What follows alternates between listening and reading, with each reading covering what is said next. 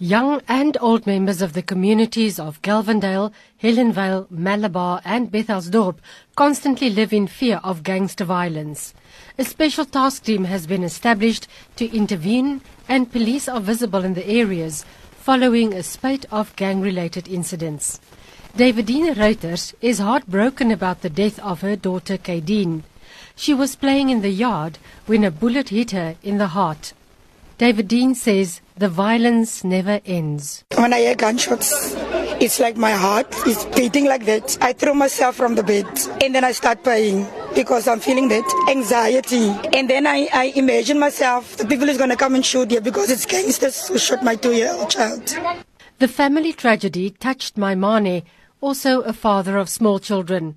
But he says the community must not lose hope. We must have young people that come from this community who are able to serve in the Metro Police Force under a new government, that are well trained, so that we fight against drugs in this community. It can't be that the drug lords are the lords of this community.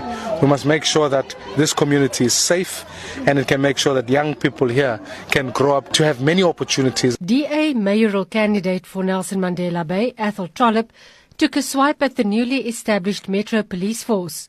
It was launched last week and came under criticism by unions and opposition parties for allegedly employing non-trained staff.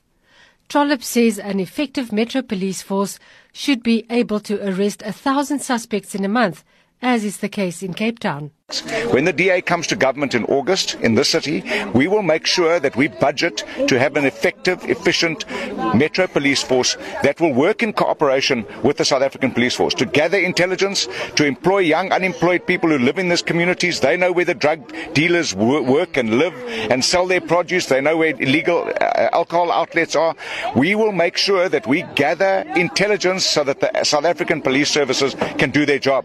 But we will also have a Metro Police Force that we are proud of, that will create employment and take people off the street, and that you can be sure of. One of the leaders of the Dust Life gang, 47-year-old Donovan Stahl-Berry, was buried at the weekend.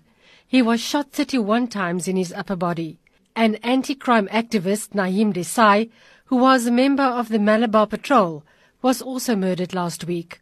I'm Veronica Fourie in Port Elizabeth.